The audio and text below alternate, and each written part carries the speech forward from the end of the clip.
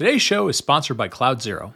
For software-driven companies focused on growing margins, CloudZero is the only cloud cost intelligence platform that puts engineering in control by connecting technical decisions to business results. By analyzing cloud services like AWS and Snowflake, CloudZero provides real-time cost insights that help you maximize margins. Engineering teams can answer critical questions like, who are my most expensive customers? How much does this specific feature cost our business? What's the cost impact of re-architecting this application? With cost anomaly alerts via Slack, product-specific data views, and granular engineering context that makes it easy to investigate any cost, CloudZero is your complete cloud cost intelligence platform, connecting the dots between high-level trends and individual line items. Join companies like Drift, Rapid7, and SeatGeek by visiting cloudzero.com/cloudcast to get started today. That's cloudzero.com/cloudcast. Cloudcast Media presents from the massive studios in Raleigh, North Carolina. This is the Cloudcast with Aaron Delp and Brian Gracely, bringing you the best of cloud computing from around the world. Good morning, good evening, wherever you are, and welcome back to the Cloudcast. We're coming to you live from our massive Cloudcast studios here in Raleigh, North Carolina. And as I record this, it is the beginning of March. Hard to believe it is March already, but continuing a trend I think that's been going on for the last couple of weeks. As we jump into Cloud News of the Week, it is a slow news week once again. So I'm really looking forward to things picking up here before too much longer.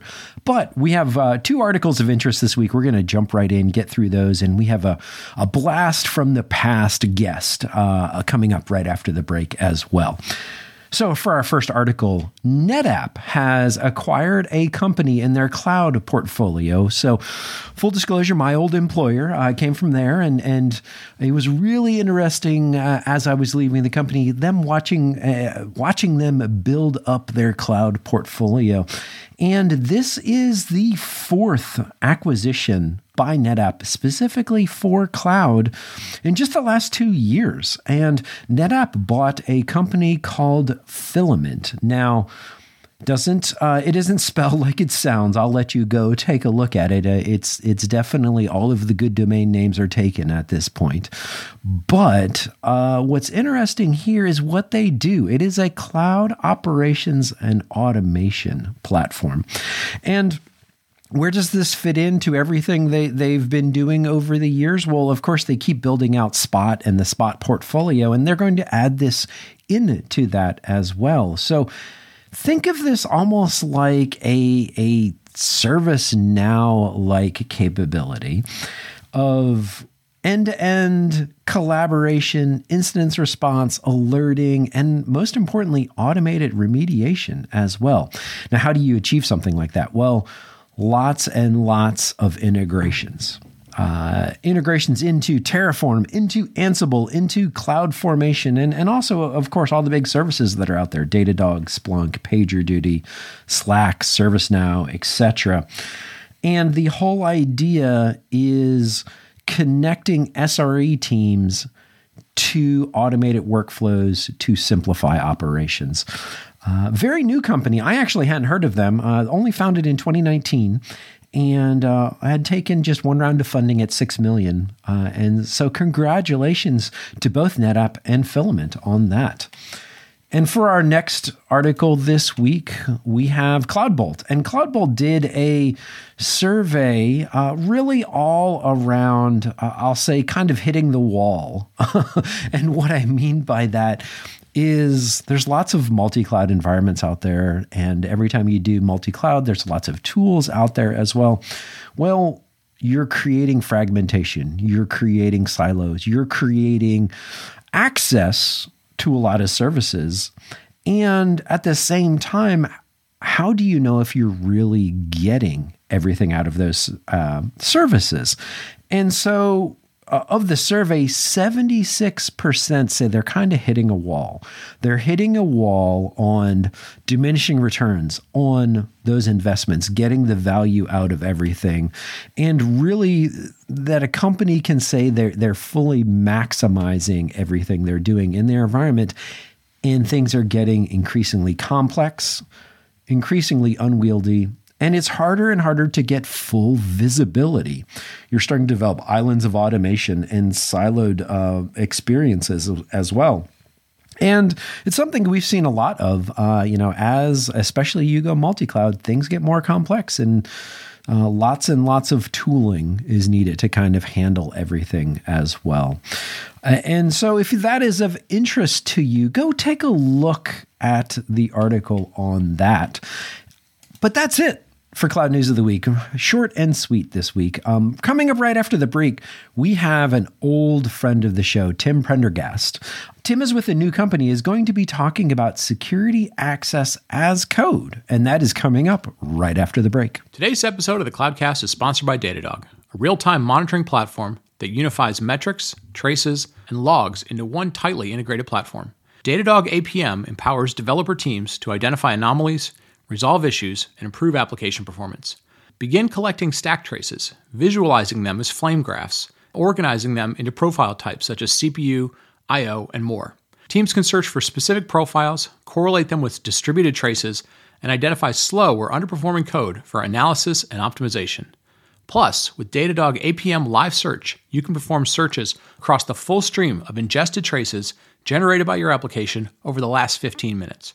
Try Datadog APM free with a 14-day trial, and Datadog will send you a free t-shirt. Visit datadog.com/APM-Cloudcast to get started. That's datadog.com/APM-Cloudcast. Today's show is sponsored by BMC, and BMC wants to know, is your business on its A game? The A game is when systems are intelligent by learning from markets, where automation is paramount yet effortless, and when technology and people work as one in an enterprise. The A game is your business at its absolute best. BMC calls this the autonomous digital enterprise. Find out more at bmc.com/agame. That's bmc.com/agame. And we're back and just airing this week. And I have a long lost friend of the show. Welcome back to the show, Tim Prendergast, now CEO at StrongDM. And for those that don't know, Tim, you were on the podcast show 151. This was probably the longest break between guests of somebody that we've had on the show in a long time. And you are probably one of our first security guests ever. So it has been almost 8 years since we've had you on the show. So for those that don't know, give everyone a brief introduction and tell us what you've been up since your Evident and I/O days. Yeah, I'm Tim Prendergast. I'm clearly the security podcast cicada, I guess. So I reemerge every near decade.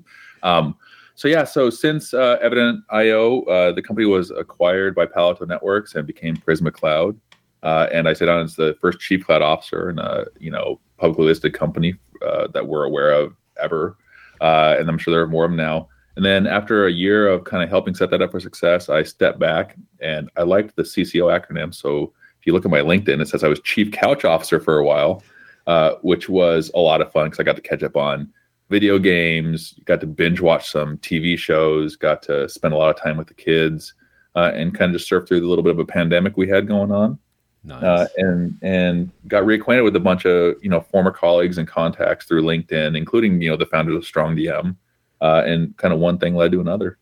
Yep. So quick side off topic question: what was your favorite show while you were chief couch officer? Oh, it's a British comedy show about Shakespeare called Upstart Crow, and if you have not seen it, it is hilariously entertaining. Especially if you're kind of like a book nerd like I am. Nice. Fantastic. I will have to check it out. I hadn't heard of that. So you introduced our listeners to the concepts of continuous security monitoring and shared responsibility in the public cloud. Believe it or not, as far as I can tell, you were the first one to talk about it on our podcast. So let's bring folks up to date. How have security models and concepts evolved in the last 8 years?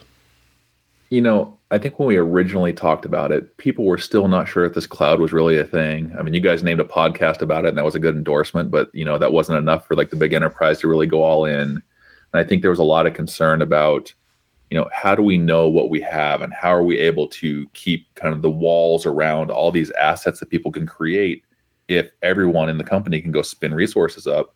And I think that's become a foregone conclusion for everyone, that this is the reality we live in. And fundamentally, we have to come up with better ways to not only contemplate what this dynamic infrastructure we have and kind of what we call the borderless stack, but also how do we assess it for things like security, operability, reliability? How do we know what we have? I mean, if this Log4j thing that we got as a late Christmas gift was teaching anyone anything, it was, gosh, do we really know all the things that are compiled up into our software stack? So if something had a vulnerability, could we know all the parts of our infrastructure that was impacted by it? It's really put stuff into perspective for organizations. And I think people probably had to do a double take when they realized how much infrastructure and software they actually operate in the modern businesses today.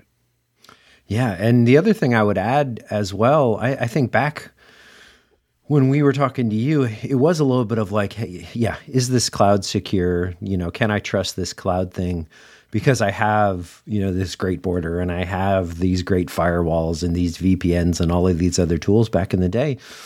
But then I think also the script has kind of flipped a little bit, and this will kind of lead us into our topic here of, if anything, it's more than secure enough, but the problem with it is securing it, just configuring all the nerd knobs of, IAM, for instance, at times, right? And so if anything, it's gone from, is it secure enough to, oh, wow, it's overly complex at times, right? Oh, yeah. I mean, if you think back, when I was last on the show, there was probably 30 or 40 Amazon services. Now I think there's probably like 30 flavors of Aurora all by itself, right? So there's like, you talk about infrastructure in generic human terms, but when you look at them in machine terms, there are so many permutations that no one human can fathom or calculate them all mentally, right? You can't sit there and say, I understand everything we have in all of our stack. Infrastructure and technology has gotten just too big for people. And so we're in a revitalization era where we're kind of figuring out, hey, how do we build systems that help us manage systems? And this is a foreign concept to everyone but like the Googles of the world, who basically were predicated on like PhDs designing systems to manage systems as a way of scale. And now banks and insurance companies and produce delivery companies have to figure this stuff out, because it's just part of modern business. And so that's the craziest thing to me when you contrast then and now. I'm not sure, when you talk to people who come on and talk to you about continuous security nowadays, if they even realize what that was like just less than 10 years ago. Yeah. Yeah. It's something that has certainly evolved extremely quickly. And let's talk a little bit about the main topic then. And I completely admit it's a leading question for you, Tim. StrongDM recently published some great reports on this and this concept of security access as code, right? And what I mean by that is you have an infographic and this year of access reports. And by the way, they're linked in the show notes, so definitely go check them out.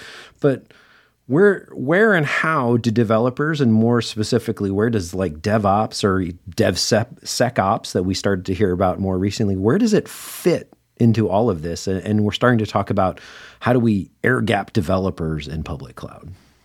Yeah, I mean, I think if you play this story forward from a number of years ago, as soon as we all got comfortable with everyone that was touching code, basically spinning up dynamically infrastructure and being able to kind of summon the genies that do the work for you in the clouds, we just understood that, okay, cool, they can do that and they can figure out how to manage everything as code, and we're done. Infrastructure as code was coined, and great companies like HashiCorp were born, and then, okay, cool, we're all done, right? Everyone's in the cloud. And like, that wasn't the story at all.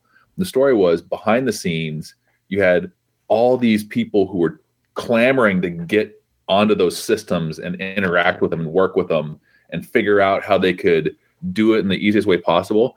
And most times that was the source of a lot of the security problems that we got to see in the news also. It was like, hey, we just created one set of credentials and we dumped it on this network drive, and you guys can all use the same IAM key to log in and work with this API. Or you guys can all just use the same SSH username and password to get to all these systems. Or we just copy the same SSH key over all the Linux boxes and we all use it to interactively log in, right? So while we made it really easy to roll out infrastructure as code, we made it really hard to manage infrastructure because access has always been this manual thing that goes back to the keys and deadbolts we have on our homes, where you expect that you have 100% implicit trust to whoever you give that key to.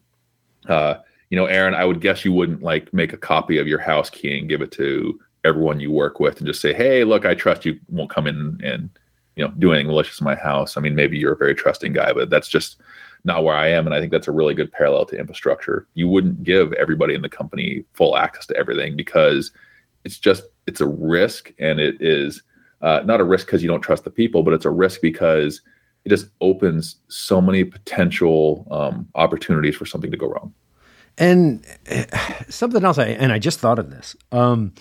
When you were talking earlier about us going from kind of this border to borderless security, it's almost as if to the old way to kind of develop things. And even, back in my data center days, a lot of we did exactly what you just said. Hey, we just need to get it going. Just make everything wide open, right? Make it wide open because it's only development. It's not going into production. We're going to figure it out. And oh, by the way, you had firewalls and all these other things to protect you anyway. But now you have all these different paths. Now you've got SSH keys. You've got the AWS IAM keys, you got RDP, you've got database credentials, you got things kind of all over the place, and you don't have this border anymore. And so you have this mindset of, until it hits production, don't worry about securing it. And oh, by the way, automation at scale these days, no one cleans up after themselves a lot of times unless it's automated, right? Yeah. If you're automating the creation of all this stuff and you don't have really good systems to inventory and manage it, then how do you know what you really have in the first place, right? And look, we're all victims of this. You go dig through the junk closet in your house and you're going to be like, oh crap, I have like a 12-year-old Cisco router sitting there I didn't even know I owned. Like, we all have it, right? And it's true of software and systems and companies. And if you play back, a lot of companies are doing exactly what you said. They're in a rush to meet deadlines and produce software. And so that in development, the thing that was the hack to get the job done so you can focus on the features now becomes the basis for which access is delivered to things like production. And the symptom is, everyone gets access, but the root cause is the acceptance of this is just the societal norm. And so we're going to compensate by putting big barricades and borders around and making it really hard to get in. But what you don't realize is when, all these systems live outside of your corporate walls, you basically are making your employees like do the steeplechase. They have to go, jump 21 barbed wire hurdles, and they have to go, fundamentally crawl through broken glass to get on the database server to run a 10-second query. No one wants to do the labor as a Hercules just to do their job. And so the solution we all came up with was just way too complex and painful for what really could be something very elegant, right? And it's the same paradigm of shifting from racking and stacking, ordering hardware and building data centers to just software-defined infrastructure and standing up instances in cloud. Sure, you can build walls and gates and moats and do biometric scans and 7-factor authentication and stuff to prove that you're Aaron. But if I make it really hard for you, once you've done that, to still get on the machine and do the work, then all that was just security theater, right? It may make us feel more secure, but it's made you really frustrated as an end user. And I think that ties into some of the things that we see in society today. We have people who are just pulling the ripcord at high-paying jobs at companies because they spend 75% of their time waiting for access to something, or 75% of their time setting up to do the 25% of the time of the actual job they're getting paid to do. And they're like, forget this, man. I'm going to go do it somewhere else. And you see a lot of these really talented people showing up at all these startups where there's less regulation, there's less rigor around security. And it's because they're, the unicorns that are scaling really fast, everyone's got access to production. Everyone can log in and work with everything. And they kind of call it no ops or DevSecOps or whatever, where it's basically everyone doing ops. And the end result is, yes, there's velocity. You get things done a lot faster, but there's inherently so much more risk. And we've seen it play out in the news over and over where someone leaves, they're upset. Like a month later, they delete the entire production data store.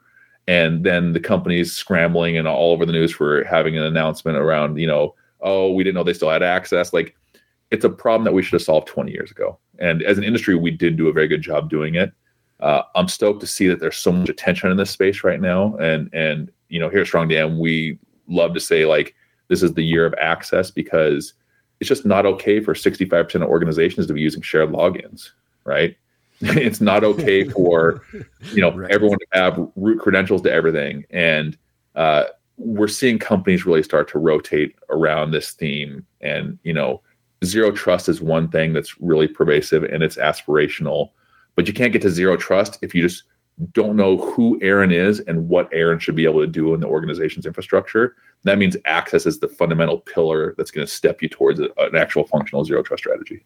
Yeah, and I'm glad you brought that up, because for me, I've always thought of security in a probably more traditional sense of it. It's a trade-off of convenience, right? The more security you had, usually the less convenience the users had. And maybe that slowed down velocity. But then you had this rise of automation, and exactly like you said, you go really, really fast. But guess what? Now you're not nearly as secure a lot of times as you used to be. But then everyone kind of would like to wrap all of that in DevSecOps or wrap that in zero trust. But I'm kind of getting the feeling from you that zero trust is more of an ideal or a goal. And so maybe tell everyone a little bit about, your thoughts on, okay, what is zero trust? What isn't zero trust? And how does that relate to this concept of access as code and including everything as you go? Yeah, so I had the good fortune of working with John Kindervag while I was at Palo Alto Networks, and he's considered kind of the father of the zero trust movement from his Forrester analyst days, right? And the thing I absorbed most was zero trust is as much an evolving strategic approach to cybersecurity as it is a framework. What it is not is a product you go buy off the shelf, right? And so for me, I think when people are looking at zero trust, it's a holistic approach to things. It is not, it is not like a set of features or an appliance you deploy or something like that. And so I think there's a lot of hubbub in security right now where I'm, Zscaler's CEO saying, oh, people have co-opted the term and are abusing it. And I don't disagree and I don't agree. What I think people misunderstand zero trust pretty aggressively, right? And I think that it's a panacea that organizations reach for because they think it's going to solve a lot of the security inertia and pain that they've kind of built. And it's really mostly technical debt in the security realm. And I think that organizations now, as they've seen a better way of doing things and programmatically defining things in the cloud, are reaching for this programmatic capability in other aspects of their operational excellence, including security. And they want systems to all interoperate together instead of having people be the glue that's connecting all these systems together, right? And so zero trust promises a lot of that and seems like it's this silver bullet. And I think a lot of people grapple onto that because some security stuff is just so painful to still use and set up and operate in today's era.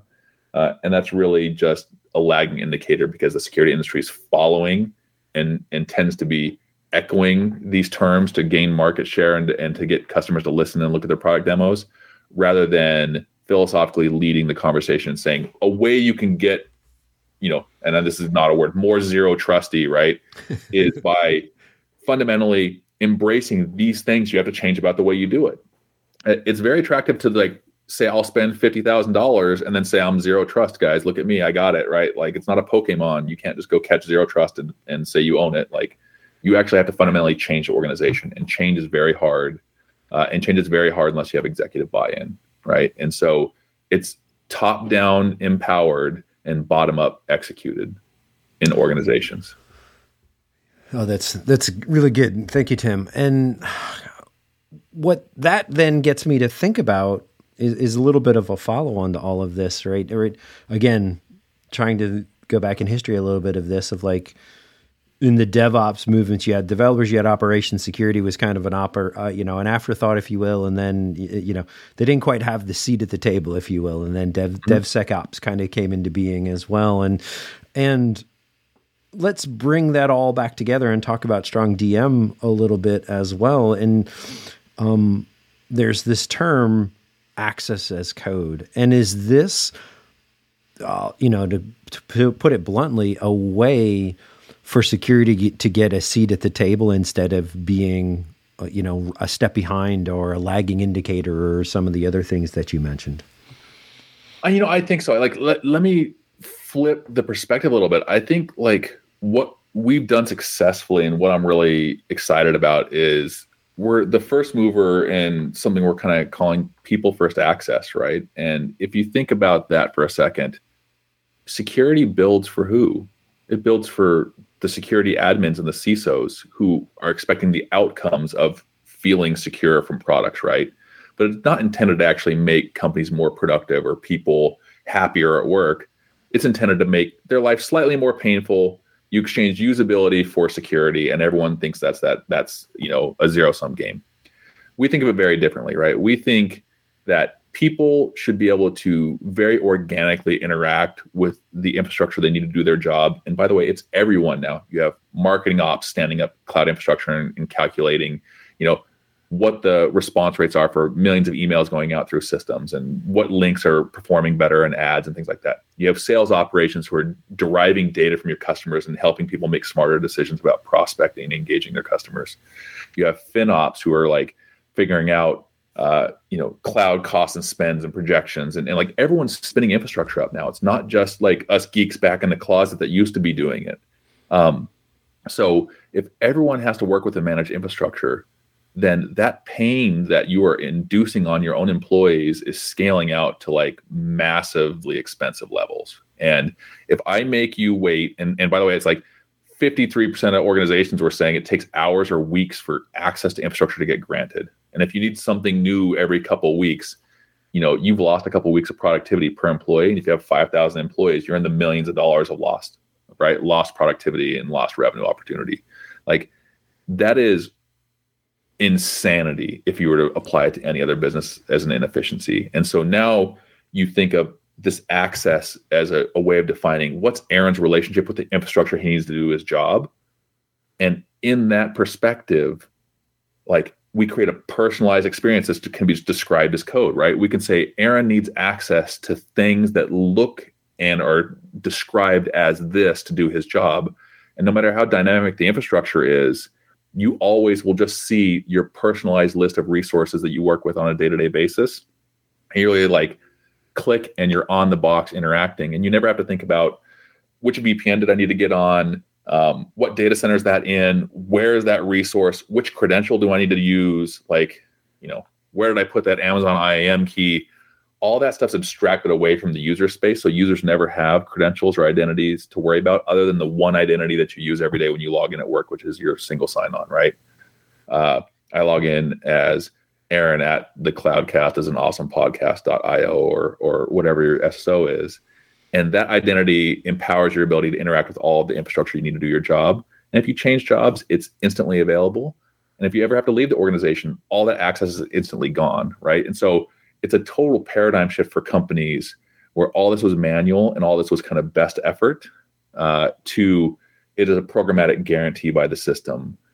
Just like when I click, launch EC2 instance, I get a machine out the back end. That item potency around your access is what we mean when we talk about access as code. Nice. That's a fantastic overview, Tim. I certainly appreciate that. And we are at our time for today. So I'm going to wrap it up right there with that summary. So Tim, where can everyone find out more about you, about StrongDM? Oh, absolutely. Please check us out at strongdm.com. You can follow us on Twitter. Just search for StrongDM. We are putting out all kinds of great material around this year of access concept and data from the survey of all of your peers talking about, hey, it's okay that sometimes it takes a long time to get access. There's a way to fix it, right? And we look forward to, hopefully coming back sooner than 8 years in the future. But if not, I'll talk to you about my jetpack and, my cloud-based house or whatever it is at that point. Yeah, no, absolutely. And I do encourage everyone, there's that year of access infographic and report, as Tim mentioned and I mentioned earlier. Go check it out, without a doubt. And so for that, I'm going to wrap it up for this week. And for everyone out there, thank you again for listening. If you have a chance, please leave us a review wherever you get your podcasts, and please tell a friend. And if you ever have any topics or feedback, it's always show@thecloudcast.net or thecloudcast.net on Twitter as well. And so thank you everyone for listening, and we will talk to you next week. Thank you for listening to The Cloudcast. Please visit thecloudcast.net to find more shows, show notes, videos, and everything social media.